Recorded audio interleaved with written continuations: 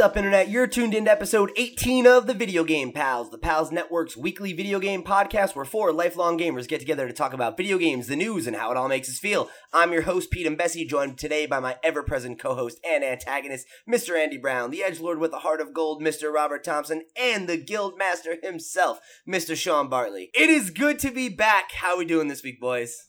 Yeah, I'm really excited to be doing the show and happy to be back with you guys. It's been a while. Yeah, seriously, it's the first time we've had the, fucking Fantastic Foursome back in action since Andy moved down south. It's true. DC's not the South, Pete. It's south from here. South from where we are. Listen, this was still the capital of the Union in the Civil War, so. It's not that south. I'm still in the north part of the country, okay? Yeah. But how's it been going, man? You enjoying it down there? Oh, yeah, I love it down here. Way less time to play games because of law school. Although, law school is like, we talk a lot about games, so that's cool. You mean the people you're going to school with, and you talk a lot about games? No, my professors talk a lot about games and strategy and how one of the ways to be good as a trial lawyer is to look at it like a game, and you have to, look at the rules and find the way to use the rules to win. Nice. I mean, yeah, that's why I always said I thought you'd be good at being a lawyer. It's the only profession where there's a winner and a loser at the end. It's true. I do like winning. And it affects you not at all. It's true. All right, so we are stacked this week in news. So we're going to be doing things a little bit differently.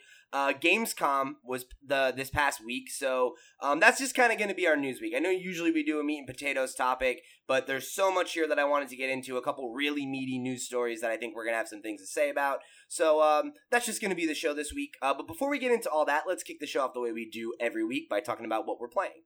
So, Andy, since you said you haven't been playing too much, why don't you start? Okay, so I've been playing League because I'm always going to be playing League. It's just such a great, easy, time sink. But that's neither here nor there. I bought Prey this week. I know you bought it too, Pete, but haven't gotten a chance to play it. And holy shit, is this game fun. I'm so excited. Give us your initial impressions. Initial impressions, I'm about, jumping over to Steam. Steam says I am 4 hours in. Okay. It's maybe a fifth of the way through the game. Yeah, probably. I know it's not a particularly long game. But fuck. I love the whole immersive sim thing. The alien powers it lets you get are silly and dumb as fuck. The first alien enemy it introduces you to is a mimic that can hide itself as any object in the room, the game. And later you start getting the ability to, introduce alien DNA into your brain and give you those powers. So, yep, I avoided a particularly tricky fight by disguising myself as a coffee cup and rolling across the room. That's so cool. Yeah, it was my health's low, my armor's low, but my, mana, for lack of a better word, is full. Alien magic. My PSI points. So, yeah, I turned into a coffee cup, rolled across the room, turned back into a person, and just kept going. So awesome. Yep. That's the thing, man. I'm so excited to play this game just because, I love Arcane. I'm a huge fan of Arcane as a developer, and, obviously, every one of us except for Sean is a big fan of Dishonored, and you can just see the fingerprints of Dishonored, the DNA of Dishonored all over this fucking game. I think it does what friend of the show Mike McMahon started playing Dishonored a long time ago because he was interested in the whole idea of the broad sim and the the setting and stuff, but stopped after the first level because Dishonored takes itself way too seriously.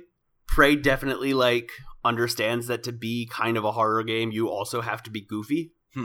And so it lets you do goofy shit like that, turn into a coffee cup. I've got this alien DNA, and I can literally, manipulate space and time and matter itself. I'm gonna become a cup. I fucking love that idea. The first weapon it gives you is a wrench, which pour one out for Gordon Freeman. We're gonna talk about that later, which is pretty cool. Yeah. It also gives you just a giant fucking glue gun, which is awesome. A glue gun? Yeah. It could freeze people. It shoots glue. And you can like sneak up on people and freeze them in the glue. You can use it to like seal a leak in a room so that like gravity starts working again and you stop getting sucked out into the vacuum of space. That's really cool. I really like when a game gives you weapons that like have utility for like solving puzzles or like environmental interaction and stuff like that. Oh yeah, for sure. And like very Ratchet and Clank. Oh yeah. And it doesn't say what you're like. It never gives you a shout out of, hey, you know you can use glue to make a staircase up this wall. Right. But you can do that. Yeah, like similar to Dishonored, it invites you to like be creative and like explore what you can do with your powers. Yep. And my God, are the powers dumb. That's so exciting. I can't wait to get into that game, man. Picking it up for $30 was like amazing. It's like, it's just a game I've been like waiting for the right, gap, like, oh, yep. Cause like right around now, like once I wrap up the games I'm playing with, there'll be a little bit of a gap in the fall where like, there's a few big games that I'm just not going to play. Like, I'm not going to play Assassin's Creed. I'm not going to play Wolfenstein 2 because I didn't play the first one. So like, I'll have the perfect like, weekend or two to get in there with Prey and hopefully finish it up. So I'm really excited to get around to it finally. Speaking of things you're finally getting around to, you pick a waifu yet? It's been like a month since I got to interrogate you about Persona. I know. It's been a while. I have taken basically since you left the show, I stopped playing Persona. Just because I've been caught up in a lot of other stuff. I know you guys talked about it last week, but the big thing I've been playing a lot lately has been Sonic Mania. Having a ton of fun with that game. I think like I echo a lot of the sentiments that are being shared around the web that it's like, if you're a fan of 2D Sonic games, like just pick this game up. It's $20. It's definitively the best 2D Sonic in my mind. I think it does a great job of remixing old levels and making them feel fresh but also familiar, and then doing things that are completely new. My one critique of it is honestly that I like the new content so much, I kind of wish it had just been a game of new content and not remixed levels. Because as much as it was cool to like play a new Green Hill Zone level or like go back to the casino or whatever, like I'm way, way more into the brand new stuff that they've done, like some of the brand new mechanics. Like I know last week you mentioned there's that one like laboratory level where you stand on the things and inject stuff into the water and turn it into different colored gel that you can like bounce off of. And there's just all these like very interesting new mechanics that are things that like they couldn't have done on the Genesis. And I'm really excited about the idea of like a Sonic Mania 2 or like, whatever you'd call it. That maybe is just all brand new shit. Because this team has definitely proven that like they get what Sonic is about and why it was ever relevant, Yeah, for sure. You got something to say, Thompson? I'm just thinking about the guy on IGN who's just like, Sonic was never good. Just that one guy. I will fight you. I didn't say it. I'm not even saying that it was never good. I just think it's funny when you said why it was relevant, all right? And then there's people who think, it was never good. But it was at one point like, good. Yeah. I'll agree that Sonic was never great, but it was definitely good. And this game is definitely on that level. So I'm pretty close to the end at this point, I think. I've been putting like about 30 minutes to an hour into it like every day. And I can't have too much left. I've made it through like, I want to say 4 or 5 worlds already. So there's probably only like 2 or 3 more for me to get through. But I'm having a lot of fun with it. And then the other thing that stole my attention away this week from the games I had been playing 2 weeks ago when I checked in with you guys, is Uncharted, the Lost Legacy.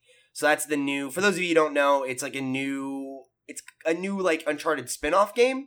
It was originally supposed to be a piece of story DLC for the original Uncharted. Uncharted 4 rather. If you got Uncharted 4 Season Pass, you got this for free because that was what it was originally intended as. But basically, they, during development, decided that it was like bigger than just a little like blip DLC, so they kind of extended it. They made it like a full 10-hour experience. You can buy it at retail for $40 as like a standalone game.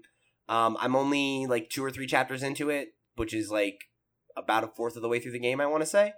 And I'm liking it. It's more Uncharted, and I love Uncharted. I really like Chloe as a character. She's the main character. It's her and Nadine, who is another main character in Uncharted 4. And I'm really not interested in Nadine too much. I thought she was like one of the weaker parts of Uncharted 4, so I'm a little disappointed that they decided to go with her as Chloe's like counterpart as opposed to Cutter. who is like her partner in Uncharted 2.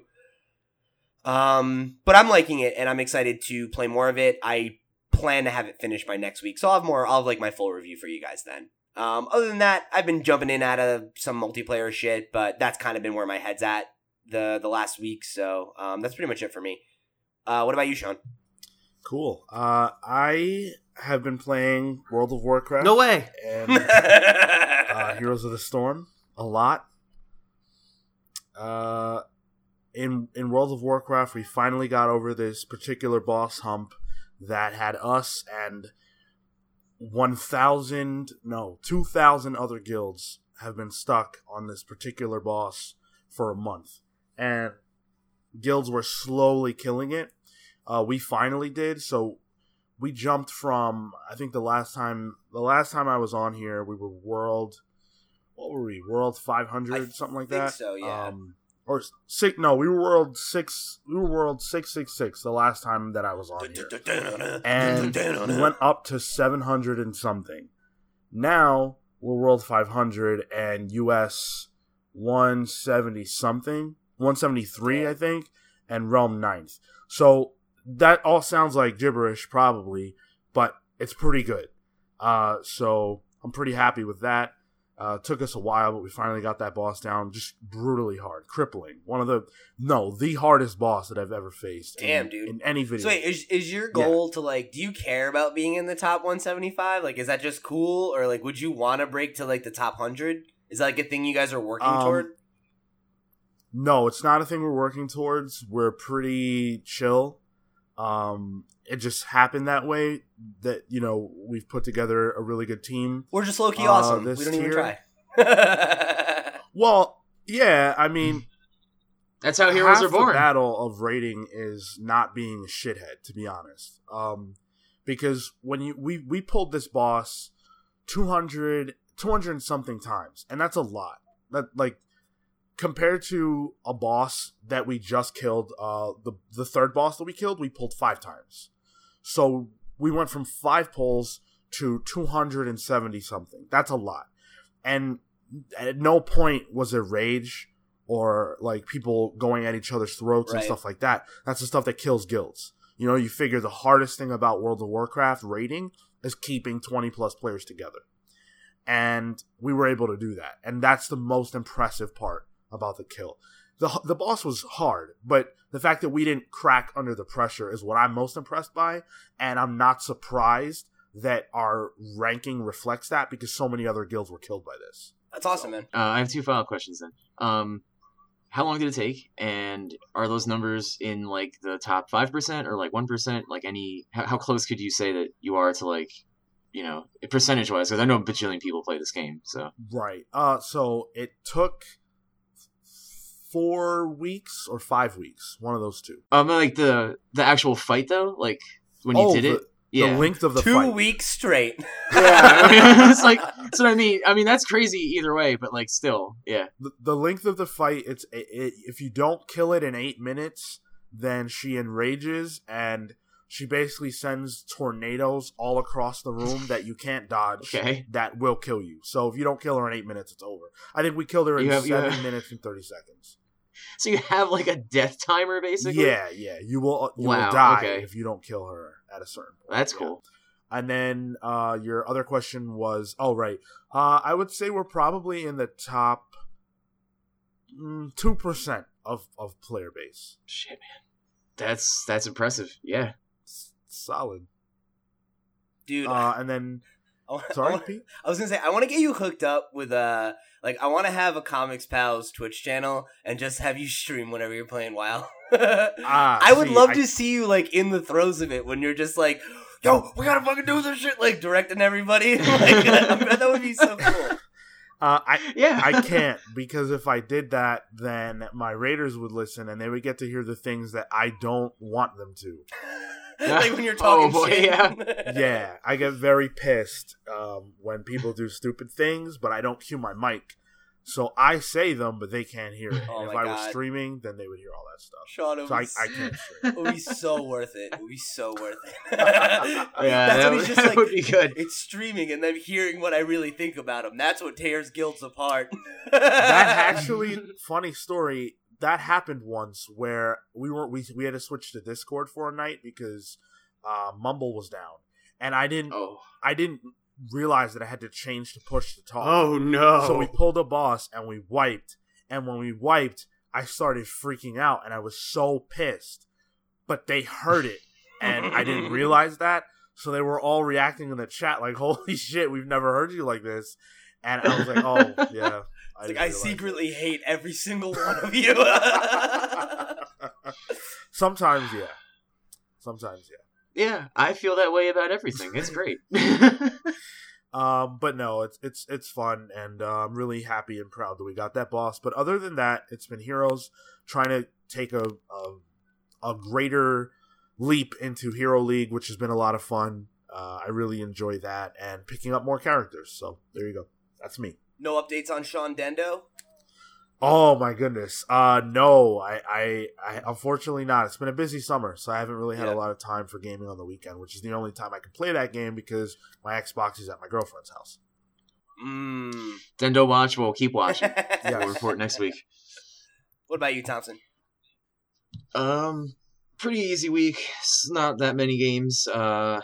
Standard stuff. I always play Elder Scrolls Legends and going up to ranked mode for the month on that. There was always card changes in that game, but they added one change in particular that like made really just grounded my gears this week. I use this 9 mana cost card, which is a lot, so you have to at least ramp up to 9, which is kind of hard to do, or get to like turn 9, which is also kind of hard to do without dying. And now it costs 10, and I love this card. It's my favorite card in the game, and now it's 10, so my rage was palpable this week. Your rage was Palpatine? We talked about Star Wars last week, Thompson. Yeah. I mean, generally speaking, it's a really strong card, so I can understand. And they balance the game all the time, but God, this one hurt. This one cut me deep.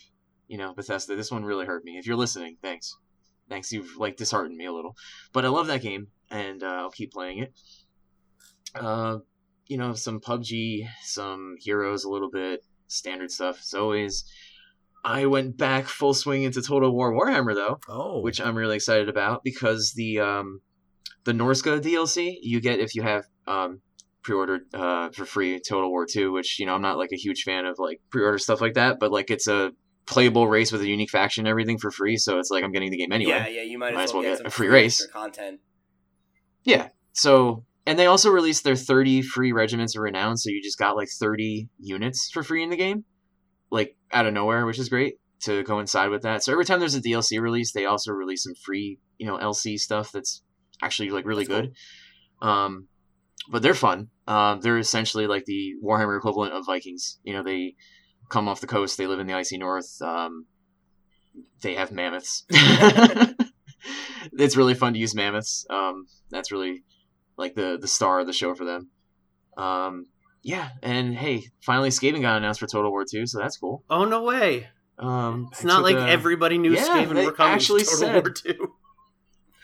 But like they actually said, hey, like there's Skaven, and like here's a video of them, here's like a cinematic of them, like full force, like Skaven exists, like everything, which is heretical beyond all belief. So, I think that. Oh no, wait. I've been playing Rainbow Six Siege. There you go. Like 20 hours I put into Siege this week. That is it. No Zelda. I did play I Am Setsuna for a little bit though. I'm gonna jump back in because I realized it's been like I haven't gotten to talk about this game yet. I don't know if you talked about it on the show the day I was moving and wasn't here, but a couple weeks ago, Pete and me and my sister and a couple other people spent like 6 hours playing Overcooked, and holy god! Oh, holy shit! Yeah, I didn't bring that up. Overcooked is amazing, and I can't wait for them to fix the Switch version. Oh my god, it's just so good.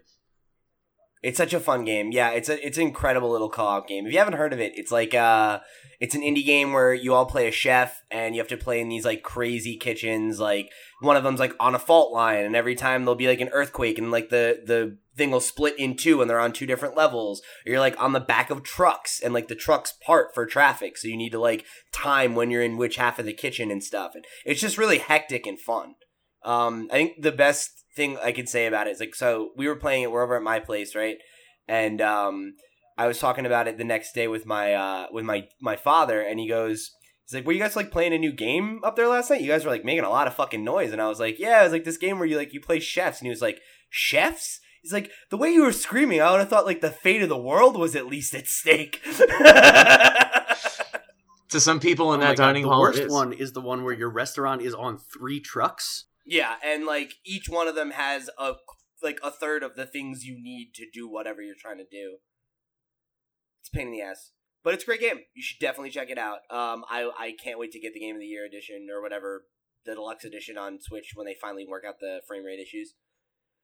But all right, if you want to let us know what you're playing this week, you can write into us. It's like not really a new email address anymore, but write into our brand new email address, thevideogamepals@gmail.com. And you know, it doesn't have to be what you're playing this week. If you want to drop us a random question of the week, let us know what you think about any of our news items, anything, send us an email. We'd be happy to hear from you. You can also follow our sister show at The Comics Pals, wherever your social media is sold, so you can stay up to date with all the stuff we've got going on here at the Pals Network. And if you're an audio listener, we would greatly appreciate you dropping us a like on your platform of choice. Or if you really want to help us out, you can bounce over to iTunes, where we are currently a 5-star rated podcast. We'd greatly appreciate whatever rating you think we deserve. And if you're on YouTube, you can do us a solid, like this video, subscribe to the channel if you haven't already, and then as always, share the show with your friends. If you're enjoying it, that's the best way you can get new pals to come listen to the show. Really helps us out. And while I'm plugging YouTube, real quick, we've got a History of the Defenders video that the Comics Pals put together that is phenomenal. I put a ton of work into it. I'm very proud of it. I would really, really love it if you went and checked it out. So please do so. Make me feel good about myself. Thompson, can you drive over to Pete's house and pat him on the back so he doesn't hurt himself trying to like reach over his shoulder? How do you know I wasn't praising Sean's excellent script? Well, you said I. So... Well, that's fair. Okay. We worked very hard on it. I am, however, super proud of it. So, bam, what's up? As am I. And with that, before we jump into the news, that means it's going to be time for the random question of the week. Oh, that was a good one. Thanks. I tried to hold it down in your absence last week, and I hope I did a good job. Oh no, it was good. I got a kick out of it. So yeah, if you my question for you guys this week is if your favorite game, or I'll say a favorite game, right, had to be made by another development team, who would it be? So, you know, Sean, you keep saying you want KOTOR 3, right? But like Obsidian can't make it, BioWare can't make it. You've got to pick somebody else that's gonna make that game, you know? So, and I'll give you some leeway, you know, if you don't want to pick your exact favorite game because you can't think of a good match, that's fine. But I'm challenging you here to think outside your comfort zones. I have an answer. Hit it. Like, literally any game that isn't already a Blizzard game, I would trust Blizzard to make for me. Pretty much. Like, you know, it's like the Fallout Blizzard Edition. Like, you know, the one thing I do like about Blizzard is, like, when they have an IP, like Diablo or whatever, like, you know, I may not like Diablo 3 as much as I like 2. I may not like StarCraft 2 as much as I like StarCraft 1. You know, I fell out of World of Warcraft. Doesn't mean these are bad games or anything. It just means that, like, you know, they're not what I liked in the long run or whatever. Blizzard really does take, like, care into the properties they have, though, and makes that world specifically feel like that world. So if you gave them, I think at least, if you gave them something like, you know, Fallout or like, you know, anything that I like that's got a rich world, I think they would study it, you know, respect it, put their own, like, spin on it, of course. But I like Blizzard's spin on things, so I would trust Blizzard to make my favorite games if they weren't already making most of my favorite games. You know? Like StarCraft and As long as you don't mind waiting 20 years for Blizzard's Fallout. I waited 20 years for, like, StarCraft Remastered. You know, it's like, whatever. Yep. Like, that just came out, and I forgot to mention I was playing that, but that game fucking rocks because it's the first game, but looks better. Cool, so. Cool. All right, yeah, solid pick. I'm going to go a two-way street here. Okay. I would love to see Nintendo's Persona. Oh my god. That's like, Hell? what? Wait, so would you be going to a high school where it's just Persona made by Nintendo? Or is it like a high school filled with Nintendo characters? No, it's a fucking Miiverse of high school people. And you gotta figure out the waifu from all the Miis. I gotta pick my Nintendo on waifu. Daisy. Yeah. Easy. Boom. Done. Rosalina. All the waifus are also amiibos, and you get special Unlock special like special confidant bonuses. special costumes for your fucking waifu through amiibo DLC. I'm all about Exactly, that. yeah. Yeah, I can see that. Thing two, I would love to see Atlus's take on Super Mario RPG / like Mario and Luigi whatever. That I could fuck with. That would be Yeah. just like, it would be fucking insane. Yeah, that could be really cool. But also just, garbage. What about Atlas's Pokemon? We already have Shin Megami Tensei. They already do have that. Yeah, Yeah, that's a thing. but, like- Persona 2 is just like basically Atlus's Pokemon. Yeah, Nocturne, Shin Megami Tensei Nocturne is essentially a Pokemon game with like 2 hard characters that you don't really have to change. Dante and yourself, because Dante's actually cool. I am awful at things like this, so I'm just gonna go with the first thing that came to mind that made sense on some level, which is I'd be interested to see what Blizzard would do with Pokemon. Blizzardmon. Yeah, all right. That'd be so weird. That'd be so fucking weird. Honestly, thinking about Blizzard making anything that's not a multiplayer game is like so weird to me. You know? I think the first thing they would do is make it a multiplayer game. Oh, that would be so bad. It would be like, no, I don't think so. It'd be like World of Warcraft. They'd find a way. It would be like World of Warcraft with Pokemon. If they did that, that would be fresh. I could definitely get into an MMO Pokemon game that was like quest based, as opposed to like, and like maybe like you could still travel to regions and get badges and those counts as quests or whatever. But like, if it was like mostly about quests and then just like getting in battles with other players like out in the open world, like that would be. What really would cool. MMO Pokemon like PvE content look like though? I tend to think it would be the exact same. It's just that when you're walking through the world, the trainers that you see, some of them are NPCs, but some of them are real people, and you can interact with them however you want. I think you would still do badges. I think you would still do the leagues and stuff, but I think that there would just be that other element that's present. Yeah, raids could be like getting Mewtwo's and shit. Right? Yeah. Yeah, Yeah. Getting high level Yeah, stuff. totally. I don't know. I think it could be really cool if they did something like that, but instead of doing like the gym stuff, like if it was like more of they mentioned this once on my favorite Pokemon podcast. Well, it's the only one I listen to, but whatever. It's the Dexcast. And they were talking about the idea of like a Pokemon MMO, and one of the things they threw out was like if you had like a game that was like Pokemon Ranger, and it was like you were a like Boy Scout or like Girl Scout-esque character that's a member of this group that is like, the Pokemon Scouts or whatever, and like you run around and do different like overworld stuff of like, oh, like you're in this rural area and there's like a farm or house or something, and like they're getting attacked by these certain kind of Pokemon, so like go run them out, and like that gets you a badge. And instead of like it being a go get 8 badges and fight the Elite Four, it's like you collect like merit badges by doing all these different side quests that are just like Pokemon centric things. That could be really cool. That'd be fun. Like dungeon crawling, or like there's so many things in the Pokemon world that are outside of like the gyms that we have never explored in like a gameplay sense. That would be really fun. Oh man, I'd love to be like Brock's character, and I would just make food for Pokemon all day. Like, that's a profession. That would be That'd be a good the eShop game. coolest part of a Pokemon MMO would be that you could do so many other kinds of things. Yeah. Okay, so the endgame raids are basically the plot of like the Pokemon movies. That would be fucking awesome. Yeah, like Mewtwo calls a bunch of people to like his island, and like that's your guild goes to do that, and it's like Mewtwo does his thing. That sounds so cool. I'm already hooked. Sell me. I can get behind that. Where's the copy?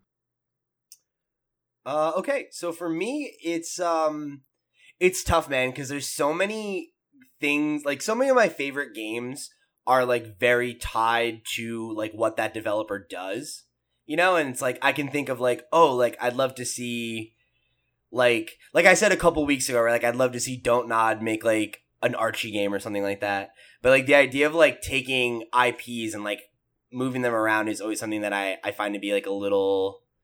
I'm always like afraid, right? Because it's like I remember people being like, "Oh, wouldn't it be so cool if like Bethesda made a Zelda game?" And like it wouldn't be, So like really, like I'm trying to think about stuff that I think would actually be a good match versus just like, oh, this is like a fun wish list kind of thing. But I don't know, man. I would love to see something like. I would love to see BioWare get a chance to do another game in the style of Knights of the Old Republic. Like, and not specifically with Star Wars. Like, getting BioWare to take, maybe like one of Telltale's IPs, like something like a Batman or whatever, and getting to do it in that more like third-person narrative decision, but more focused on gameplay than Telltale gets to. I think that could be really fun, And, like, maybe Batman's not the best choice because, like, how dark are you really going to be able to take Batman, Like, I don't really know what a renegade Batman looks like. But, I mean, I don't know. Maybe, like, that's the thing that they do in Telltale where it's, like, you're the Batman who goes around breaking people's legs and stuff. And if you're Paragon, you're the opposite of that, I mean, you could very easy have a, like, Paragon Renegade and just call it, like, Adam West Frank Miller. That would be so fucking funny. So that's the random question this week. If you guys want to write in with your own, again, you can hit us up at thevideogamepals@gmail.com and write in. We'd love to hear from you. All right, so I guess that means it's time for the news. We talking about the news. We talking about the news. All right, so like I said at the top, we've got a stacked news list this week with 10 items on it. Most of which come hot out of Gamescom. So let's just kick things off with some game announcements. So for starters, Universal and Frontier Developments, the team behind Elite Dangerous and Planet Coaster, have revealed their next game, Jurassic World Evolution, a dinosaur theme park simulation game, which came out with its first trailer. And we got a quote from the developers here. So this comes from Frontier's Chief Creative Officer, Johnny Watts, which is a great name. Quote, as longtime fans of the entire Jurassic series, we're thrilled to be putting players in charge of their own Jurassic World. We're excited to bring over 15 years of management, simulation, and creature development expertise to a destination and franchise that remains an inspiration to us. Players will build their own Jurassic World as they bioengineer new dinosaur breeds and construct attractions, containment, and research facilities. Every choice leads to a different path, and spectacular challenges arise when, quote, life finds a way. So what do you guys think about this? As a old school Zoo Tycoon fan, I'm like hype as hell on this. I played Jurassic Park Operation Genesis back in the day, and it was pretty tight, if I say so myself. Oh, I remember that. That was the game where you like could crossbreed dinosaurs and stuff, right? Yeah. Yeah. And if it gives you that kind of fucking control again, where it's like you control the science and the breeding and the whatever, that'd be cool. I will probably not play this game because, like, tycoon management sims are not my jam. Nothing against them. They're just not for me. And, yeah, I think it's really excited. I was, like, I told you when I sent you this and told Thompson about it last week, I was pretty steamed because the trailer came out while we were recording the podcast. Yeah. I'm actually kind of glad just because I get to talk about it this week, but, I am really excited for this. I'm surprised that it took this long for this to happen. I love Roller Coaster Tycoon and those games. Well, Roller Coaster Tycoon is the only one I've ever played, but I love that experience. And I think this is going to be phenomenal. I mean, or at least it has a great chance to be. I mean, I was kind of the same way where, like, I'm not a major, like, management sim kind of guy, but I got really into Zoo Tycoon when I was a kid. And I played a little bit of Roller Coaster Tycoon as well, and enjoyed it, but I was always more into Zoo Tycoon. And they had an expansion, actually, that added dinosaurs and everything, so I feel like if they can hit those same notes that I enjoyed for that game so much, but with, like, just a deeper level of, interest in dinosaurs, like, that sounds so cool. I love, like, sim games, right? I play, like, Factorio, like, all the time. I love that game. I drop hours into shit like that. But the thing I like about, like, management in sim games is usually some kind of, like, hook, like, Factorio, you're on an alien planet, you're trying to get off, there's, like, danger, you have to fight. Dinosaurs aren't a hook for you? Wait, I'm not done. I don't like Planet Coaster, and I don't like the Zoo, Tycoon or one of those because it's just like generic shit, like real world stuff, for me. But it's like a great game. So like having that management style with something like dinosaurs, yes. Now I'm hooked. I'm sorry. Damn you. Yeah, I mean it's cool. I understand, but yeah, that's what I'm saying. Like, so this is interesting. I like this. Reminds me a little bit of Impossible Creatures, actually. Just the idea that you're like genetically making new shit. Hopefully you can mix and match a little bit here and there. I mean, even in the movie, or the story of Jurassic Park, they didn't have 100% dino DNA. Yeah, bingo dino DNA. Isn't it like the third or fourth? Isn't Jurassic World where they bioengineer like a new dinosaur and it's like crazy evil and stuff? Yeah, they make they splice some shit together and it's pretty nasty. So I'm saying cool. I hope you can do that. Yeah. I mean, I'm saying like there's a precedent in Jurassic Park as a franchise to do that. So exactly, yeah. In the Jurassic Park canon, as it were. Where do you think this falls on the timeline, you guys? Probably after the last movie, even, seriously. I mean, it's called Jurassic World. Yeah. Whatever, Jurassic World, what is it? Evolution. So yeah, I don't know. I'm excited about this. So the game is expected to arrive sometime during the summer of 2018 on PS4, PC, and Xbox One. So keep an eye open for it. We'll definitely be updating you guys as it develops, because apparently 3 out of the 4 of us are going to pick it up. So good stuff. All right, so speaking of long dormant PC darlings, I think you're going to be excited about this one, Thompson. Microsoft Studios has announced Age of Empires 4 is currently in development for the PC. Wow. So this is going to be the first Age of Empires game in over 12 years, or at least the first like proper. I think there's been a spin-off or two since then, but since 2005 for the older games that were coming out, right? Like the African Kingdoms of Age of Empires 2, it was a game that's been out for 12 years ago, whatever, and then they released the DLC for it. Huh, okay. So they've been doing that. Okay. That's what they've been focusing on. Yeah, because Age of Empires 3 came out in 2005, and that was the last one Yeah. I played. I played that on like 3 computers ago. Yeah. But I still play that once in a while. Yeah, I mean, it was a great game. I'm a big fan of the Age of Empires series. But then, so they said the first 3 games in the series were like obviously developed by Ensemble Studios, who have been like, they've since been shuttered. But Relic Entertainment is actually going to be picking it up. So they're the guys who are behind Warhammer 40k Dawn of War. The first one. Yeah, which is the one that's one of your favorite games, right?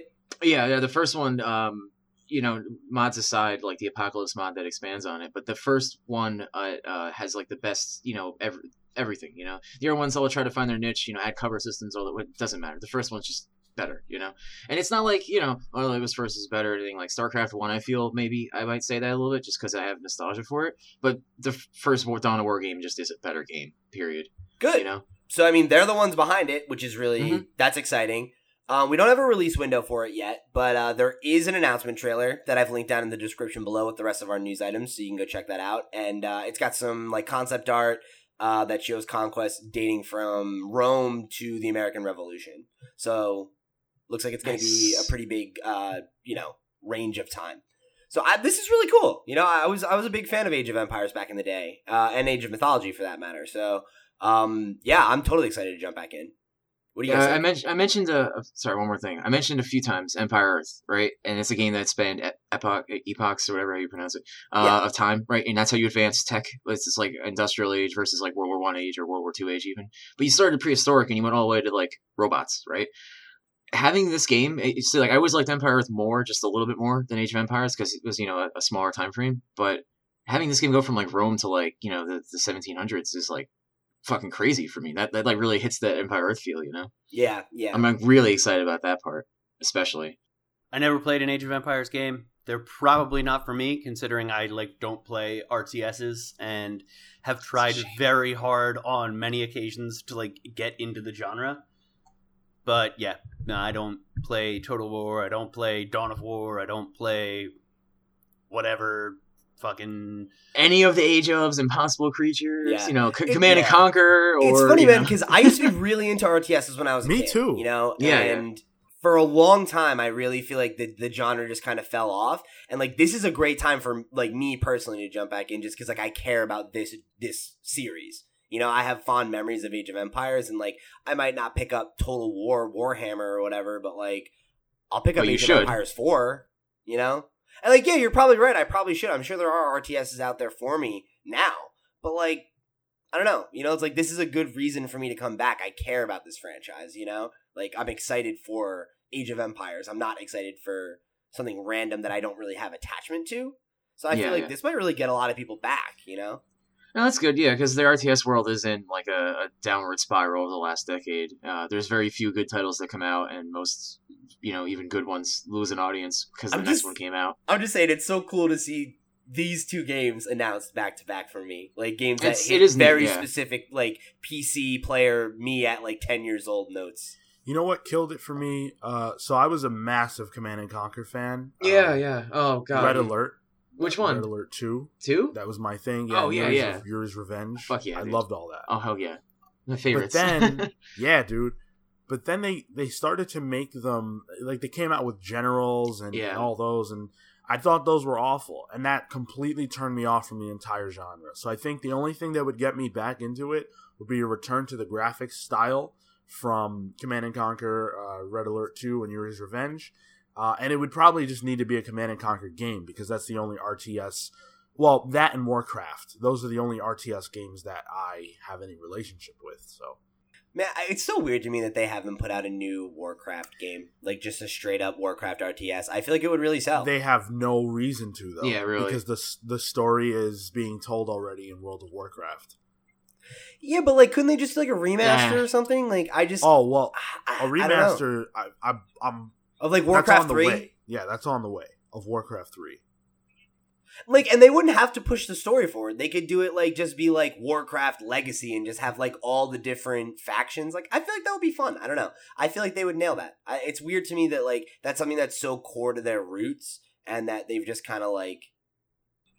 Blizzard, I think Blizzard would do it if there really was a resurgence in RTS games. So, you think about it, for 10 years there hasn't been any RTS like fan base, and they've been just focused on WoW and new IP. So if Age of Empires is successful or whatever, and these games do well, then Blizzard might take a look and say, oh, well, StarCraft Remastered did well, Warcraft 3 Remastered did well, maybe it's time for a Warcraft 4. But I don't see that happen. But it could. I don't think they're ever going to release Warcraft 4 only because they still have StarCraft 2, and like that is the national sport of South Korea. So it's like when you have a sport that is like a country, like why make a competitor to your own thing, Yeah, so it's a good point.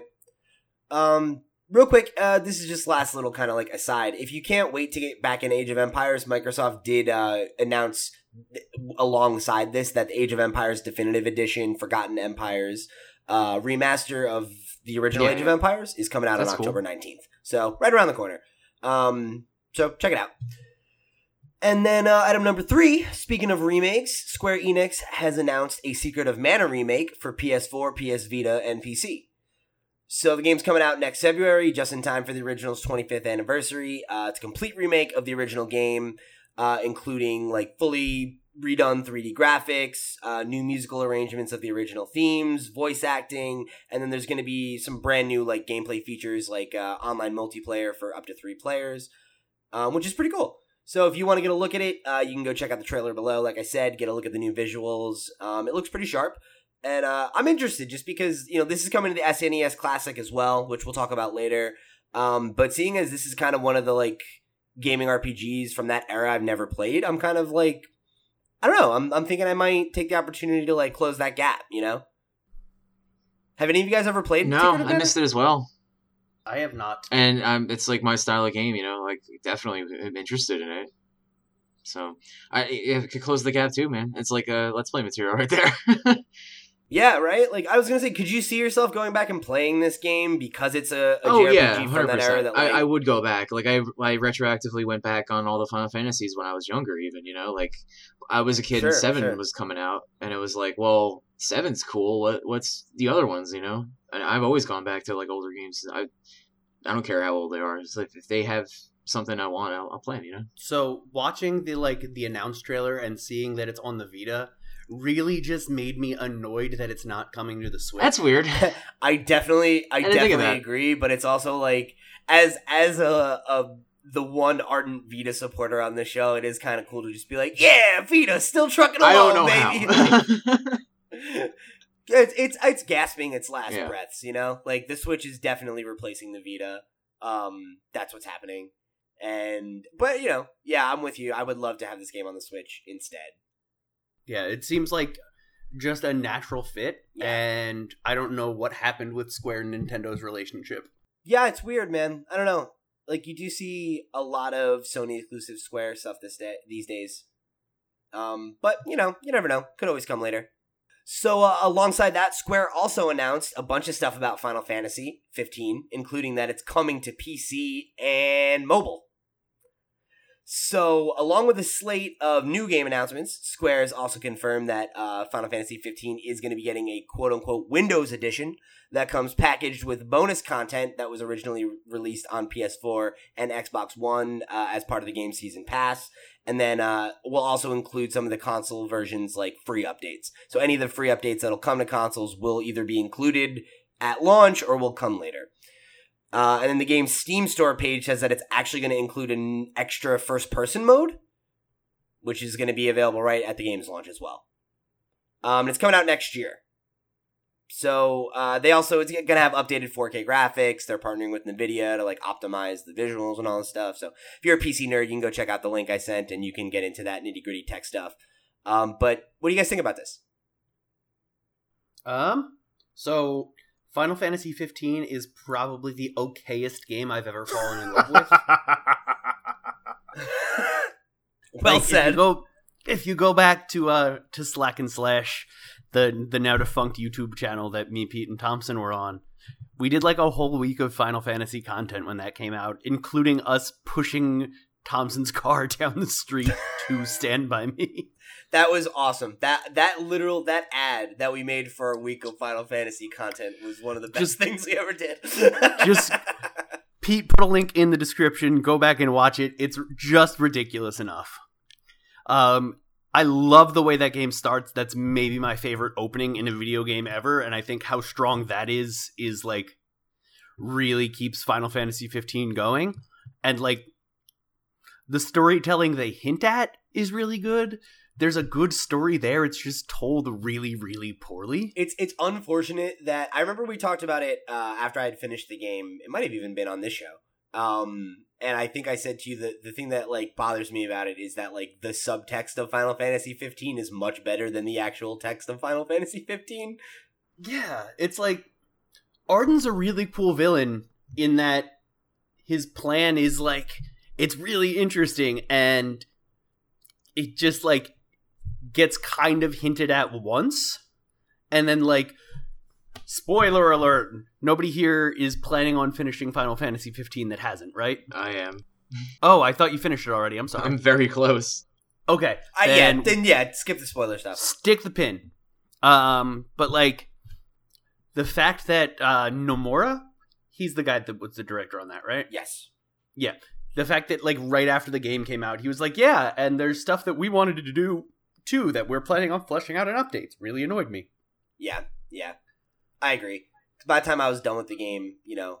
Yeah, I'm done. I can't go back to that game at this point. Like, I enjoyed my time with it, but it's not a game I am at all interested in going back to. Unless the multiplayer update they announced a couple weeks ago is really good, because, like, I could really fucks with a, like,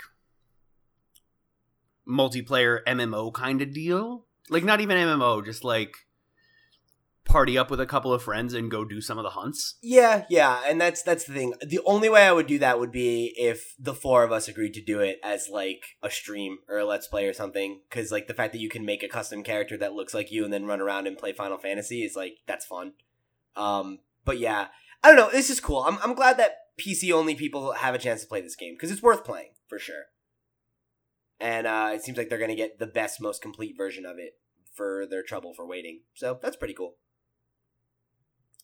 So like obviously it's 2017, so a port of a major AAA game to PC is like not exactly news, but the Square Enix announcement of Final Fantasy 15 Pocket Edition is like, that is weird. That is far more interesting. So I wanted to get into that a little bit here, and I'm just going to give you guys some information about what it is, and then we can jump into that. So Final Fantasy 15 Pocket Edition is supposed to be coming out sometime this fall on iOS and Android devices, and it will, quote, retell the events of Final Fantasy 15 through 10 different episodes. So I'm going to just read this quote to you guys from Square. It says, Final Fantasy 15 Pocket Edition for iOS, Android, and Windows 10 devices to be released later this year is an all-new adventure that retells the beloved story of Final Fantasy 15, giving fans and newcomers alike the freedom to journey through EOS whenever and from wherever they want. The mobile game features the main characters and the story of the console version, and the newly announced Final Fantasy 15 Windows Edition with an adorable art style and casual touch controls optimized for mobile devices. The main story is told across 10 thrilling episodes, with all 10 episodes available at launch and the first episode downloadable for free. So That's so weird. right? Like my reaction to that is just what? Like I don't think this is a bad idea. It's just so strange. It's like, who is this for? I think the weirdest part about this is, like, going off what you just said before, that, like, there's a great story built into this game that you got to kind of dig out, and to sell the Pocket Edition to somebody as, like, the story of Final Fantasy 15 on your phone, right? Like, experience the game on your phone. But the game is really, like, the combat and the gameplay, really, because that's what, since the story is, like, you know, like, hiding in there. So to sell it as though like you're in the gonna... moments from like them driving around. And yeah, stuff even. right. But so to sell the game as episodic adventure sounds cool and all, but like, you know, on the laurels of its own story that you had trouble finding in the full game. I don't know where. Like, I'm really curious if this is going to be good or bad. You know, like it could be a complete bomb or something really cool. A very interesting way to like get an RPG out there. Like, you know, there's like obviously Persona 5, a very personal like experience with the game. Whoever plays it has development and relationship with characters and all that. So it's the same way with Final Fantasy 15, it was designed to do that for you. Putting it on the phone and like either, I don't know what they're doing, I guess like trimming it to a smaller tailored experience, you know? Yeah. I wonder what they think is good enough to get rid of, you know, that like didn't count, or the minutia that they were like, you know, I don't need that in episode 5, whatever. You know what I mean? Yeah, just, right. Like, are they going to go to the effort to like capture some of the side quests, or is it like always going to be the main story? Like, man, if they take out that awkward date with Iris, I'll be so happy. That was the best part. No, that was the worst. Fuck you, cunts. No, yeah, it's a little bit weird. But you know, it's like, can I still feed a cat? That's my question. You better be able to. Is there still a multi-quest line about feeding a cat multiple times throughout the game? Yep. I think like what I'm getting at, it's just weird to me, like not to get like too philosophical about it, but like, you know, we talk about like what makes a good game all the time, what makes a good like specific game, even like an RPG, and like doing this kind of answers that, because if it works, then it's like, well, this is the core values of an RPG put into a tighter package for people. You know, this was what makes a good RPG, and I'm really curious to see if this is going to be good or bad. You know? Yeah, me too. And obviously, like, we don't have any more information than that. We don't know how much it's weird. Cost it's so per weird. Episode, like, there's no information. The only other little tidbit about this is that they have like very, very obviously alluded but not committed to at all, saying that they might maybe bring this version to the Switch at some point, which is also super weird. So, we'll update you as it comes out, man. I mean, you know, the first episode's free, so I'll probably check it out. Yeah. Just to get a sense of it. But I don't know. I can't say that I'm interested in playing the game or the story again, because it's pretty fresh in my mind. But I'm interested to see how this shakes out and if this really appeals to anybody. It's weird. The character designs almost look like a really souped up Final Fantasy VII, you know?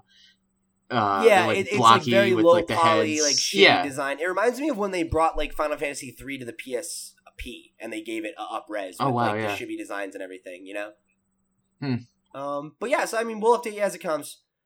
And then in more what the fuck Square Enix news, Final Fantasy 15 is getting a free DLC that crosses over with fucking Assassin's Creed. I forgot. I saw this. Have you guys seen the video of this? Yes. Yeah, I did. It's fucking goofy. I was 100% convinced it was fake.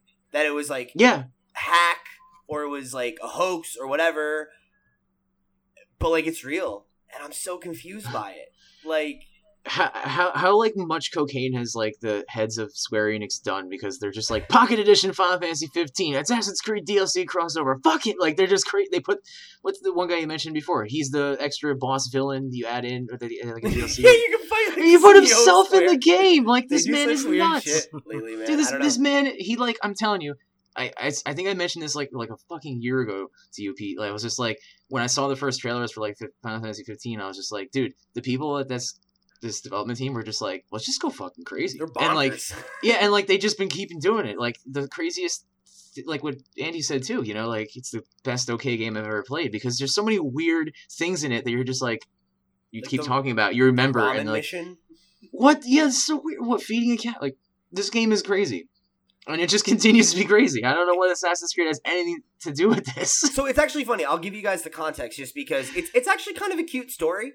Yeah. Apparently, what happened was like these two teams met at I forget the event, but they met at a games like press event kind of thing where there was all these developers together, and they kind of got together because they wanted to like mutually express admiration for each other's series, and like they got along really well, and they were like, yeah, let's like do this free DLC and just put it out, and like it'll be really fun. But it's so weird. I'm not like it's so fucking weird, and I'm not interested in it. But like, it's kind of like it's nice to see like these two publishers who are like rivals be like, yeah, like we really appreciate each other's work, and we're gonna make this DLC, and we're not gonna charge for it.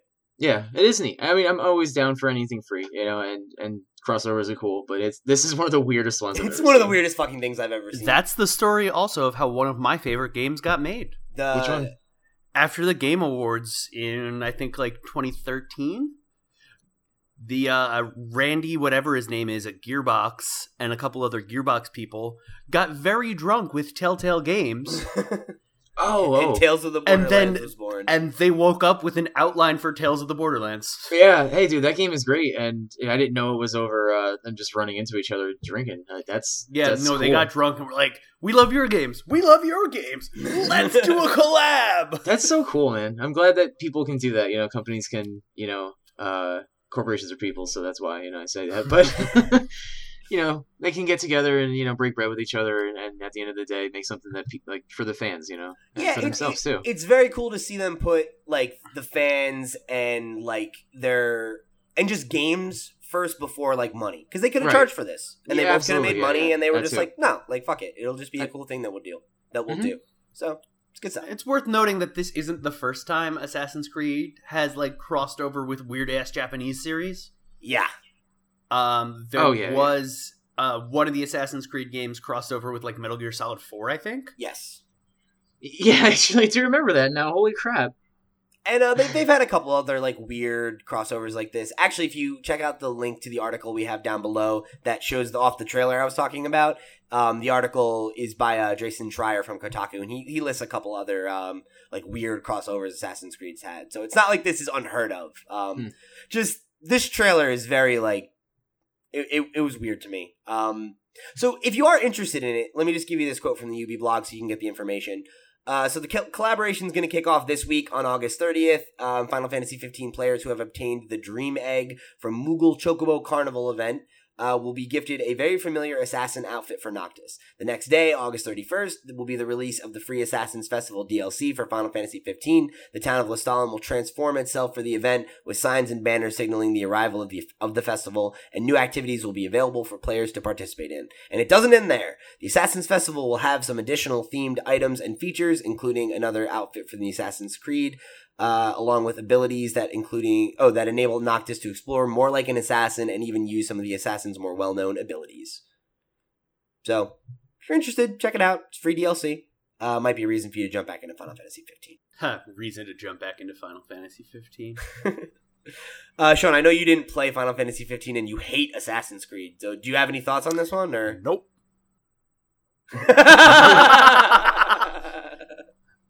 Oh wait, I would be remiss in my duties as a sidekick pal if I let a Final Fantasy 15 discussion go by without at least once saying Nocturu. So, speaking of free DLC, ARM's next character, Lola Pop, has been announced and is on the way. So Lola is kind of essentially a cross between a clown, a balloon animal, and a pop star, with Nintendo describing her as a, quote, street-performing pugilist. I have no idea what the fuck that's supposed to mean. It means, like, fist fighting. It's the art of, like, punching in people in the face, like, without weapons. It's the art of fighting without weapons, basically. Okay, so she's a street-performing fighter and a, quote, well-traveled clown in a press release. So, Lola's coming out with the game's version 3.0 update, so ARMS owners should keep their eyes peeled. We don't have an exact date on when that's coming out, but it's probably in the next week or so. So, get ready for it. I'm so happy that they keep putting out free DLC for this game. Every time they put out a new character, it's been fun to jump back in when somebody comes over who hasn't played it yet, or, we're just kicking it, waiting to do something, or looking for a game to play, and ARMS is the one that comes up. So I'm totally excited to jump in and play Lola. I have kind of fallen out of playing ARMS, ranked stuff, just because there's been Splatoon and a million other fucking games that have come out in the last weeks, but I definitely see myself spending more time with it, so I'm totally excited for this. So I haven't really spent much time with ARMS. I still don't have it for my Switch, but I think it's really interesting that Lola Pop comes off almost as though they're like, oh, Splatoon, people like Marina and Pearl, right? Let's make them an ARMS character. Yeah, I mean, a little bit. I could see that comparison. Why not though, right? Brand synergy, baby. Yeah, but also fuck Marina and Pearl. Which one's Pearl? Is she the DJ? No, Marina's the DJ. Pearl's the one that sucks more. I hate Pearl. I don't mind Marina. I don't like having to go through their cutscene every time, but she's not aggressively annoying. Also, she has cool character design. Yeah. But ARMS isn't the only fighter that announced new characters this week. Injustice 2 has announced its second character pack is going to have Aquaman, villain Black Manta, Mortal Kombat's Raiden, and Dark Horse Comics Hellboy, which is fucking crazy. No release on these characters, but fans are definitely surprised by the inclusion of Hellboy, who is a Dark Horse Comics character, no affiliation with DC other than one random Batman crossover from years ago. Sean, as our resident Injustice guy, what do you think about this? I think this is awesome. I've been waiting for Black Manta for quite some time, so I'm really, really excited for him to be joining the game. Most fans are not happy that Raiden is making it into this game at all, because people don't like the crossover of Mortal Kombat characters in Injustice. There was a lot of backlash in Injustice Part 1 when they introduced some of those characters, and then people weren't really happy with Sub-Zero being introduced in this game. So I don't really have a problem with that necessarily, except to say that because this is the only time we're going to get DC characters fighting each other, I would rather that they focus on those.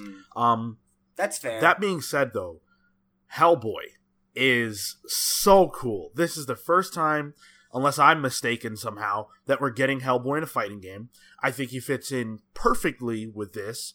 I have seen the criticism that he's very, very much like what Lobo would have been if they would have put him in the game. And people feel like Lobo should be in this game, and I agree with that. But it's Hellboy. Come on, how can you not be excited for that? He's from another brand, another comic book company altogether. That's cool on its own. Hellboy's never been in a fighting game, and he's a great character. So I just think this is awesome. Actually, for us today, they are showcasing Black Manta on Twitch, the Injustice 2 Twitch. So if you you're listening now, obviously it's not Sunday anymore, but you can go back and check that out. I haven't seen it, of course. We're recording, but I'm excited to check that out and see just how awesome Black Manta is. Yeah, so we'll definitely talk more about that when the pack actually comes out, I'm sure. But that's really cool, man. I'm excited to have an excuse to get back to it again because, a bunch of fighting games have come out since Injustice this year. Been a great year for fighting games. So, the few times I have gotten together with people to play fighting games, I'm not really playing Injustice anymore. So I'm definitely excited to be yo, let's pop this in and get this fucking DLC going, man. Yeah, they've released a number of characters since the launch. It's got Starfire now, which is awesome. She's really good. It was Starfire, Sub-Zero, and then who was the third one? What's his name? Red Hood. Oh, true. Okay. Yep. Yeah, dude. That's. I think that's really gonna be. It's gonna be fun, and if we ever actually get that fighting game tournament with the long box going, I'll be excited to be able to pull out Hellboy. Yeah, for sure. People were really expecting Spawn for the third party character that got teased. I don't think that, which I found interesting. I don't think that Spawn is out of the equation. I've heard that. Yeah. Yeah. It's because one of the directors on Injustice before the game came out was DLC characters you want to see, did polls on it and was like Mortal Kombat character you want to see as a DLC character, and Sub-Zero won by a wide margin. And it was like third-party comic book character you want to see as a DLC character, and Spawn won that by a kind of wide margin. And so because they announced Sub-Zero right away, people just kind of expected, oh, cool, Spawn will be in the game now.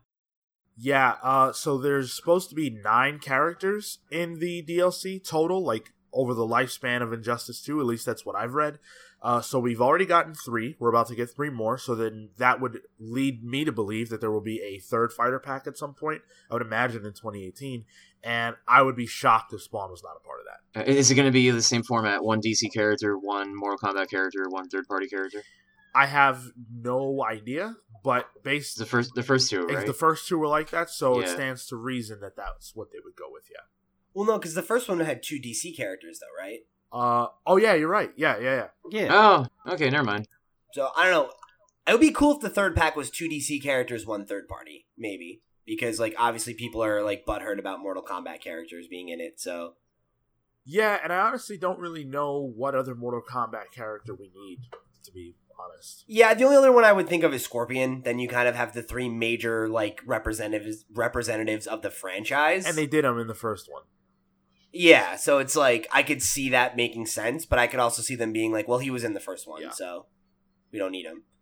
And I'd be cool with that. I would definitely rather get Spawn and 2 more DC characters at this point in the game. Yeah. I think Raiden and Sub-Zero is definitely like a healthy Mortal Kombat representation, More than enough, in my opinion. Nah, man. We need Johnny Cage. I want Goro, I wouldn't be against to that. be honest, but... I was just about to say that. That'd be he cool. fits so well. I want to make Johnny Cage beat the shit out of Superman. That's all I really want. Or what's his name? Shang Not Tsung? Shang Tsung. He's the bad guy. Who's the dude who does the crazy Liu Kang. Liu Kang. Liu Kang, yeah. Yeah. Liu Kang will be cool. Sure. See that, and then it's like, well, can we get Mortal Kombat versus DC 2?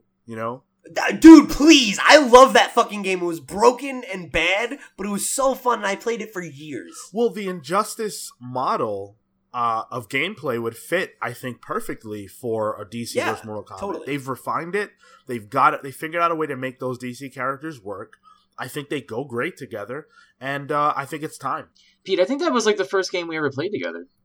One of Mortal them. Kombat first. No, it was that or Smash. Yeah? Probably Smash, but yeah, I remember we played that game all the fucking time. But yeah, dude, I don't know. I think that would just be so cool, even as just like they could just do it as a new game, like and literally just call it, 2.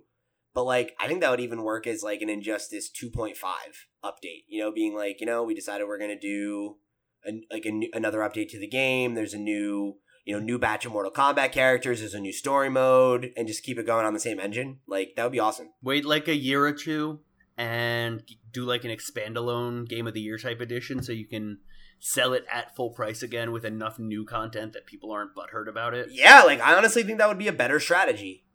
I think that some people would just not want it, because there's a lot of fans of this game who are just core DC people that don't want anything to do with Mortal Kombat at all. So I think that's fair. If you don't release it as its own game, then they run the risk of not making that money. And then it's not worth it. So if you put out a fresh game with a brand new story, updated graphics, like full half and half roster, I think that does gangbusters. I think my only fear there is that people would be like, where's Injustice 3? We'd rather just have Injustice 3. But you're probably right. On the other hand, people fucking suck. I don't disagree. Who needs their opinions? All right, so moving on from new game announcements, DLC, all that crap. So Nintendo has mismanaged the hell out of the SNES or SNES. I don't know what the fuck, whatever you call it. SNES classic pre-orders, surprising absolutely no one. So by now, you've probably already heard about the strife those who are looking to pre-order the SNES Classic have experienced in the last week, as Nintendo rolled out pre-orders for the highly anticipated and sought-after console in the worst way possible. So depending on your time zone, pre-orders went up for Amazon and Best Buy anywhere from 2 to 5 a.m. on Tuesday morning. before pre-orders went out again later that day for Target, Walmart, and GameStop. GameStop, tried to mitigate some of the disaster by offering a few in-store pre-orders, but even those got snapped up really quickly. I myself have a little anecdote about that I'd love to share. My hopes were up so high, Pete. So here's what happens. I'm on Twitter, and I literally had just started my lunch break at work. I'm on Twitter. I'm browsing, and I see Wario64 has posted about GameStop having in-store pre-orders. I called my local GameStop as I was getting in the car, asked them if they had any. The dude told me he did. He said, hurry over. I get over there. I call Andy on my way over to ask him if he wants me to snap up one for him. He says yes, so I get him involved in this fucking circus of disasters. And I get there just in time to watch the last one get picked up. Oh. Yup. So that was fun. So then the only other option for you to get these things was in these very overpriced bundles on ThinkGeek. The cheapest being $140, where the thing normally retails for $80. And it was with like a bunch of like tchotchke shit, like a Tetris lamp or a fucking Zelda backpack and shit you don't want. You're trying to get the fucking SNES. So then, like, what makes this so frustrating is that despite promising to handle the SNES Classic better than its predecessor, Nintendo pulled the same fucking garbage they always do. You know, it's in the middle of the night, no warning about the fact that pre-orders are going out, and then clearly not giving retailers enough pre-orders to meet the demand. So I've got my opinions on what's going on here, but I wanted to open it up to you guys. Like, what gives? Nintendo sucks at estimating demand. You know, I've gone over Nintendo in spades about how the marketing that they have alone is enough to infuriate somebody, but it's partly that they're bad at estimating things. Also, Nintendo runs their own, you know, to be their own drum. And you know, and the other thing too, things like this and the NES Classic, you know, the little special things, obviously they want everyone to have a Switch, but they do want to make exclusivity for these markets, and they do market things like a toy company, and they do hype things up and not make enough, you know, and that's a way of marketing that they are known to do. That's not like a bad thing. It's just that they treat things like, not like a game company would. They treat it like a toy company would sometimes. At least not these things, right? No, not these things. I'm saying like the Switch is a different story altogether. Like, sure. You know, the DS and generation and onward, they want you to have a handheld. You know what I mean? There's usually no shortage about that stuff, you know, in one way or another. But things like this, they want it to be so hard to find that you're going to go, you know, oh man, I really want to spend, I'll get the $250 scalper one because I really want one, you know, even shit like that. They don't intend for that. Benefit? It just benefits the hype of it, kind of, you know, like to them, it's like they know that you're going to buy a Nintendo product anyway, you know, you're going to, if you're into Nintendo stuff, and if you want this kind of thing, you're going to buy it, you know, and if you can't get one, then it's talked about, and then you'll remember it 10 years from the line, you know, be like, oh my God, these things are worth money because nobody had them, and they're really cool, and, you know, it just benefits, like, the legacy, you know. Nintendo doesn't ever do anything, I don't think, at least, it doesn't seem like they do anything without trying to make some mark, you know. Even when the Wii U failed, they were like, well, it's a tablet and no one's ever done that, so, you know, fucking like it or not, whatever, it's got a mark though, you know. And these things do leave a mark, for better or for worse. You might remember them bad, but the system might be good, you know. It's just one of those things that, at least we're talking about it, you know. It's weird, but that's just, Nintendo does their own thing, and like it's just like, it's really frustrating, especially because like this is the only way to play their official Star Fox 2. Yeah, like, it is. Like, they finished the game and put it out, and then if it's one thing if it's just like, oh, here's a bunch of games you've already played, but they finished Star Fox 2, they put it out, they're either re-releasing a good translation of Final Fantasy VI, or releasing the original jank-filled translation of Final Fantasy VI for the original, or for the first time in forever too. And I love that translation. It's so fucking ridiculous. But yeah, man, that's a hook for them, you know. They want you to be talking about Star Fox 2 and how you can't play it, you know. Yep. But how does that benefit Nintendo? I don't get it. Because they don't... never will get it. Okay. They could make more money. They don't need your money. Units. They don't need your money. They can survive without making money for like 10 years straight. They're fucking loaded. They don't need your money from the SNES Classic. They're banking on you already getting things like the Switch. You know what I mean? And like, it's just a way to have another claw in a different area. You know? That's it. It's just, and like, to be honest, they're very upfront about what they want to do. They don't need your money on this, so they're not going to make enough to make the money from it. So I don't know if it's exactly that, but I think you hit the nail on the head with the marketing, that they market these things like a toy company. And I think, like, you're right that they could make more money if they made more stock, right? But I think what they don't want is to have so many that they're sitting on shelves, because that doesn't benefit them at all either. And then they have a bunch of this stock that they can't get rid of. Because think about how many fucking things like this exist for Sega and Atari and a bunch of other, and granted, Nintendo's games are better and they mean more than those, but I think the reason that this matters, the reason we're talking about this, is because of this. It's because it's scarce, because it's a hot ticket item, because it's going to be the hottest toy this Christmas that you can't get your hands on, and I like, it works, you know, and I don't think that Amiibo would have been a big deal or the same level of deal if they hadn't made that artificial shortage of the original line, where there's these ones that are they're the holy trinity and you can't find them anywhere. It makes it exciting. It makes it an event, you know, it's an event to try and get the SNES Classic. And I got one, right? Like, me and Thompson, I didn't get to say this. Me and Thompson got them when they sent out the second wave of Walmart pre-orders, literally right before the link went dead, because we were together and, like, I had Wario's things turned on, and you know, it's like, I posted about it on Instagram and it was exciting because I got one and a bunch of people don't have them, and it's like a collector's item, like Thompson said. And if it was a thing that anybody could get one, would anyone really care? I don't know. Also, like, Nintendo's always had, like, a, you know, things at launch, you know, there's not enough. You can trace it back to, like, the Super Nintendo, you know what I mean? Like, when I was a kid trying to get a Super Nintendo, like, for my birthday, it was Christmas and shit, like 2 days before, it was the same idea as this, you know? And that was the Super Nintendo. Like, I don't think the GameCube had too much of a trouble, but, like, I know the 64 was kind of hard to get right away. I know the Wii was hard to fucking get.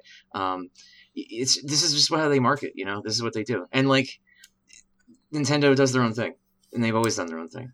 The one thing I think I agree with Andy on is, I think the hype for this thing is already sufficiently, like, it is a thing. Oh, yeah, you yeah. know? No, like, they it's already there. did it with the NES. Like, I think at this point, they have nothing to gain by continuing to limit pre-orders. If they've already sold out of pre-orders at every single retailer, put out another batch of pre-orders and let them sell out again.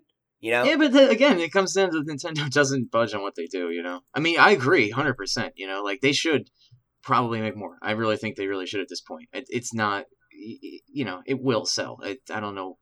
There's no reason to make it this hard, but this is just how they do things at Nintendo. And, like, dude, they can't get the fucking Virtual Console running on the Switch, and that's already launched, you know? And they can't get Netflix on it and stuff. We talked about this recently, too. It's like, we expect certain quality of life things from them, but they miss the mark on a lot of things. So it's like, yeah, they could make more SNES classics, but they're not gonna, you know? It's just not Nintendo. And bolstering that point, they know that when they do release more, people are going to snap them up because they're hungry. Yep.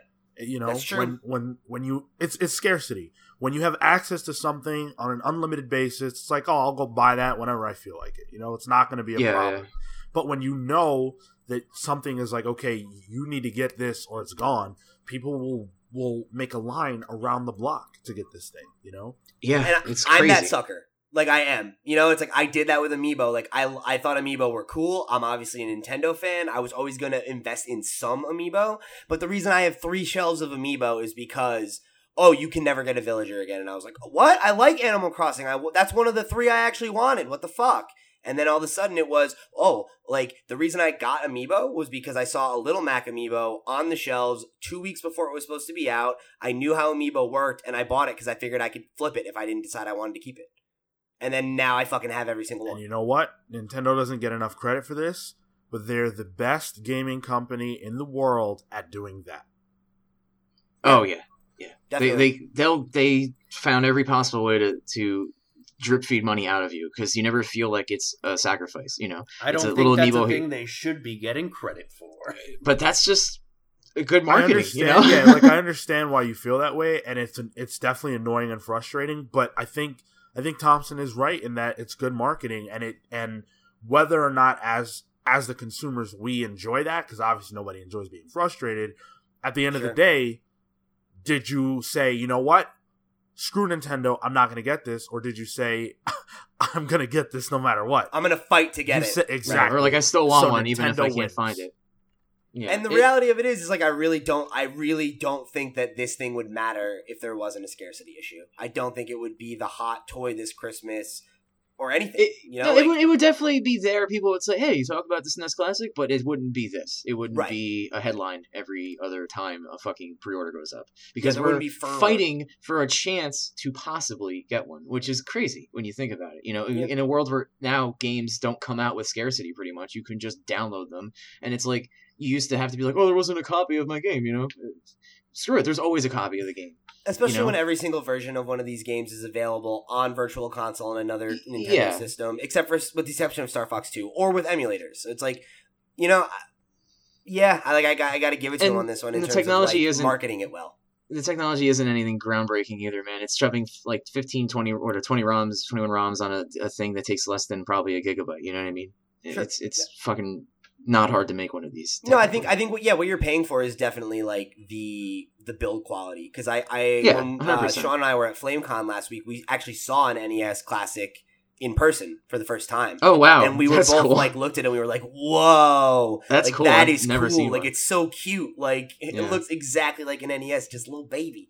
And like it's like it's gonna be cool to have that on my shelf. I'm definitely gonna be happy to have one. Whether or not I end up spending a lot of time with it is gonna be interesting to see. But play Final Fantasy VI. I probably will. I honestly I think I'll use it for Let's Plays. Like that's the thing Secret I can of Mana. definitely see. Yeah, getting mileage out of it for, and Star Fox 2 for that matter. So while you could argue that Nintendo has mismanaged the pre-orders of their latest mini console, Microsoft seems to be knocking it out of the goddamn park with Xbox One X pre-orders. So in a blog post titled "Thanks to Our Fans," Xbox One X has announced that it is the fastest selling Xbox pre-order ever. So Microsoft had this to say. I'm just going to read it. Sunday night in Germany, we unveiled the Xbox One X Project Scorpio Edition, a special edition console designed for our biggest fans. That night, we launched pre-orders worldwide, and we have been overwhelmed by your response. Within just a few days, we saw record-setting sellout times and are currently sold out in many countries around the world. You, our biggest fans, have pre-ordered more Xbox One X Project Scorpio Edition consoles, that's a mouthful, in the first 5 days than any Xbox ever. So here's a quote from GameStop. Microsoft has done it again. The innovation and power behind the new Xbox One X console is driving excitement and demand among our customers worldwide. I'm sorry, this comes from Bob Puzon, Senior Vice President of Merchandising for GameStop. The speed at which we sold through our initial pre-order supply surpassed expectations, and what we experienced with pre-orders for the original Xbox One console. This new game system is definitely going to change how video games are played.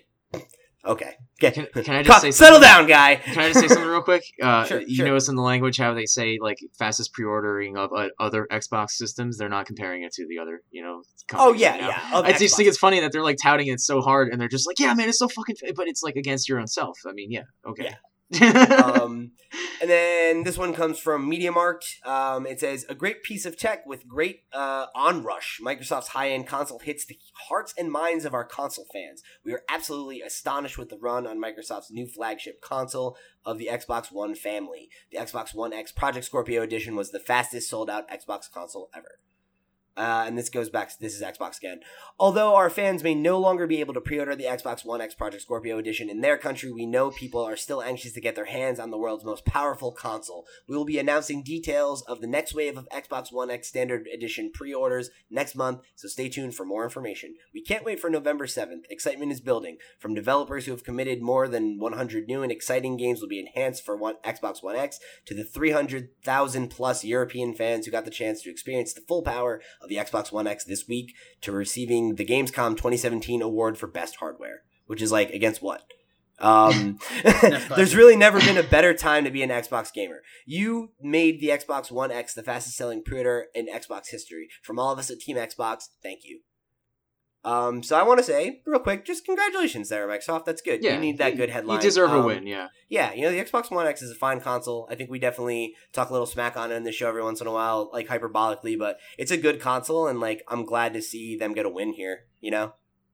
I'm real into my Xbone. And I know that like Pete, you bought one of their Design Lab controllers. I sure did. Because you like that controller, and like the customize your shit is a good selling point. Yeah. It's dope. I have an orange Xbox controller with my name on it. Like, how cool is that? Not even just your name, your fucking gamer tag. Yeah, I'm badass. That matters. Your internet branding. Yeah. @LoudPete on Twitter. Loud_Pete, excuse me. Yeah, I mean, they've got some good tech. It's what they said, the fastest or the strongest console. Most in the powerful world. console. Yeah, Yeah. TechCrunch actually came out with a report saying that it's 50% stronger than the PS4 Pro. So Holy fuck. It's pretty. That's pretty impressive. powerful. That's a good Yeah. jump, which is Yeah. like considering these numbers are already ridiculously high. Mhm. Yeah, because we talked about this once, like maybe just in passing. Like the technology reaches such a point with these things that like it's hard to besides incrementally leap, getting these like 0.5 consoles, it's hard to really go to a next generation. But 50% is like it's pretty good, man. That's pretty good, yeah. You think about that. That's like jumping from the PlayStation 1 to the Nintendo 64. It's double the stuff. Like that. It's like a leap, like almost in that level. It's crazy. Yeah, it's definitely a powerful unit.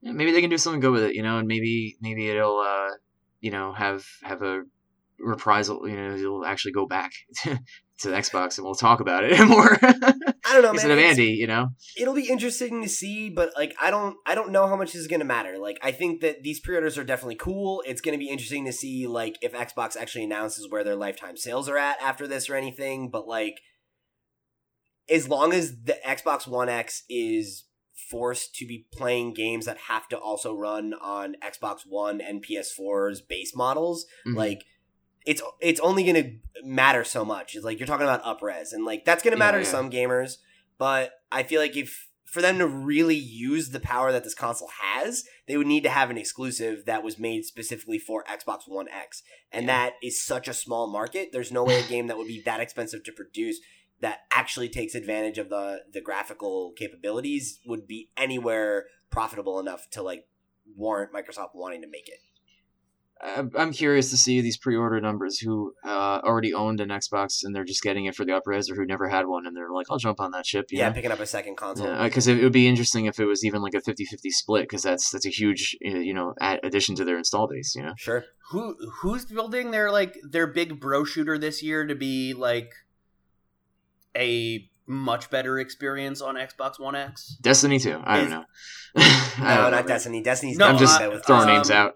I know Anthem is like a not an exclusive, but like in bed with Xbox kind of thing. In bed with Xbox kind of thing, and I want to say like maybe Call of Duty. Maybe that's what about that Lawbreakers game? What is that? Lawbreakers is only on the PlayStation right now. Yeah, only on that. Okay. Yep. I mean, the big thing that it's funny because the big thing that Microsoft really has in its corner that's coming up, I think, is being the only console where you can play PlayerUnknown, but like that's not going to benefit from this at all. So, that game is really popular. Maybe someone will play it for that. Actually, yeah, but I just mean like you don't need to buy the Xbox One X. No, you don't. But but I didn't think about that. Maybe people want to play it on console.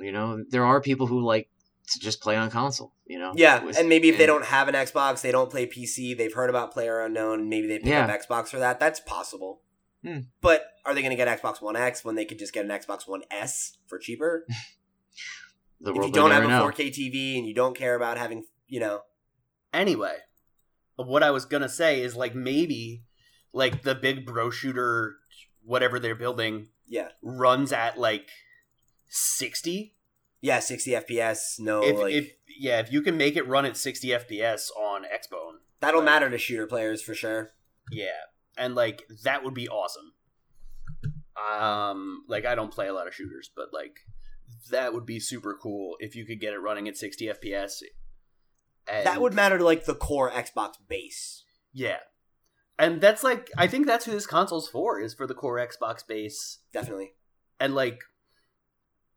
The Xbox lost the console war because PlayStation was where the base's friends bought consoles this generation. Yep. And like that, like I've seen stuff that's like that's the thing that drives 90% of decisions on which console do I buy is which console do my friends have. Yeah, totally. Yeah, definitely. Core gamers like us who buy consoles within like the first 6 months of launch, they set the cadence for the war to come, and like publishers can obviously fight and like make their platform more attractive. We saw how PS3 was able to pull back and close that gap. But the gap that exists between PS4 and Xbox is so wide now that Microsoft really can't hope to close it. They can only hope to try and pull as many new people as they can and speak to the people that they have. Yep. Yeah, I think everything Phil Spencer's done for the Xbox brand has been eyes to the future. Spill Venture's a genius, dude. Everything he's done has been a wildly pro-consumer move that's gone over really well with their core base. Well, it's always good to see any company, I think, like, that has such power in it, even if I'm not, like, playing an Xbox One, anything right now. It's good to see something like that still have, legs, because we need competition, shit, like, helps.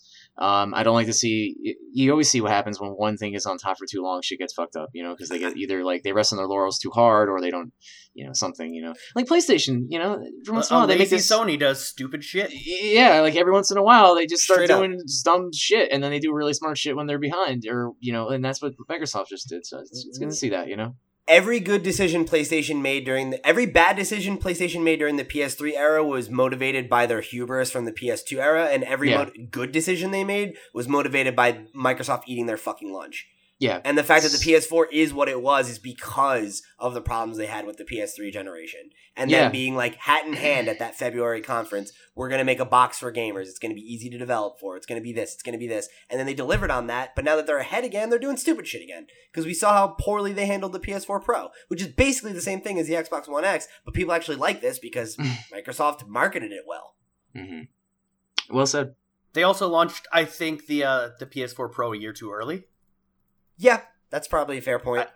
I think the market last year wasn't like right for it, but I think this year, like, this is the Christmas 4K takes off in a big way. The only thing I was going to say was I don't really think this matters. I think it's good for them, but I think a lot of this is PR stuff. I'm interested to see what happens when the thing's actually out. And whether it has legs. Yeah, it's going to be interesting to see like when we actually get hands-on impressions and what people's opinion of it seems to be. Yep. Because I think people had a really negative opinion about the PS4 Pro, and then once they got it, the people that got it like it, and that's it, and you don't really hear about it very much. It's like the VR, Yeah, right? And I'm inclined to think we're going to see a similar trajectory here. Yeah. I think you're probably right. All right, and finally, in what may be the end to one of gaming's greatest untold stories, the lead writer of the Half-Life series, Mark Laidlaw, posted what many are calling the unreleased story for Half-Life 3 on his website last week.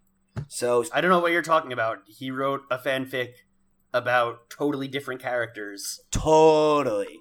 So what Andy's talking about is after leaving Valve 18 months ago, Mark posted this story, which he's calling a fanfic. Because like there's name changes and gender swaps for everything's gender swapped, and it's like Gertrude Free something.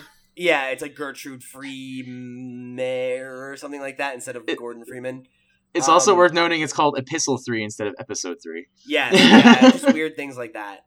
Because obviously he's trying to avoid legal issues. Valve still legally owns the rights to all these characters, but Mark was very much the kind of like creative lead behind the Half-Life series. He's the one who crafted all the lore and like much of what we think about when we think about that series. So, he posted this for fans, and I've linked to two versions here. There's the original, which is on marklaidlaw.com, which is Epistle 3. You'll get it with all the weird gender swap stuff. And then I've got a mirrored version over on GitHub, which changes all the character names and gender pronouns and everything back to the proper names from Half-Life, so you can just read the thing as he intended it. If you read his Twitter the day he posted it, it's really funny, too. I will link to that as well in the description down below. Because he gets on Twitter as the news is breaking and everyone's going crazy about it. It's just like, I don't know why all these people are gender swapping my fanfic. These are OC characters, guys.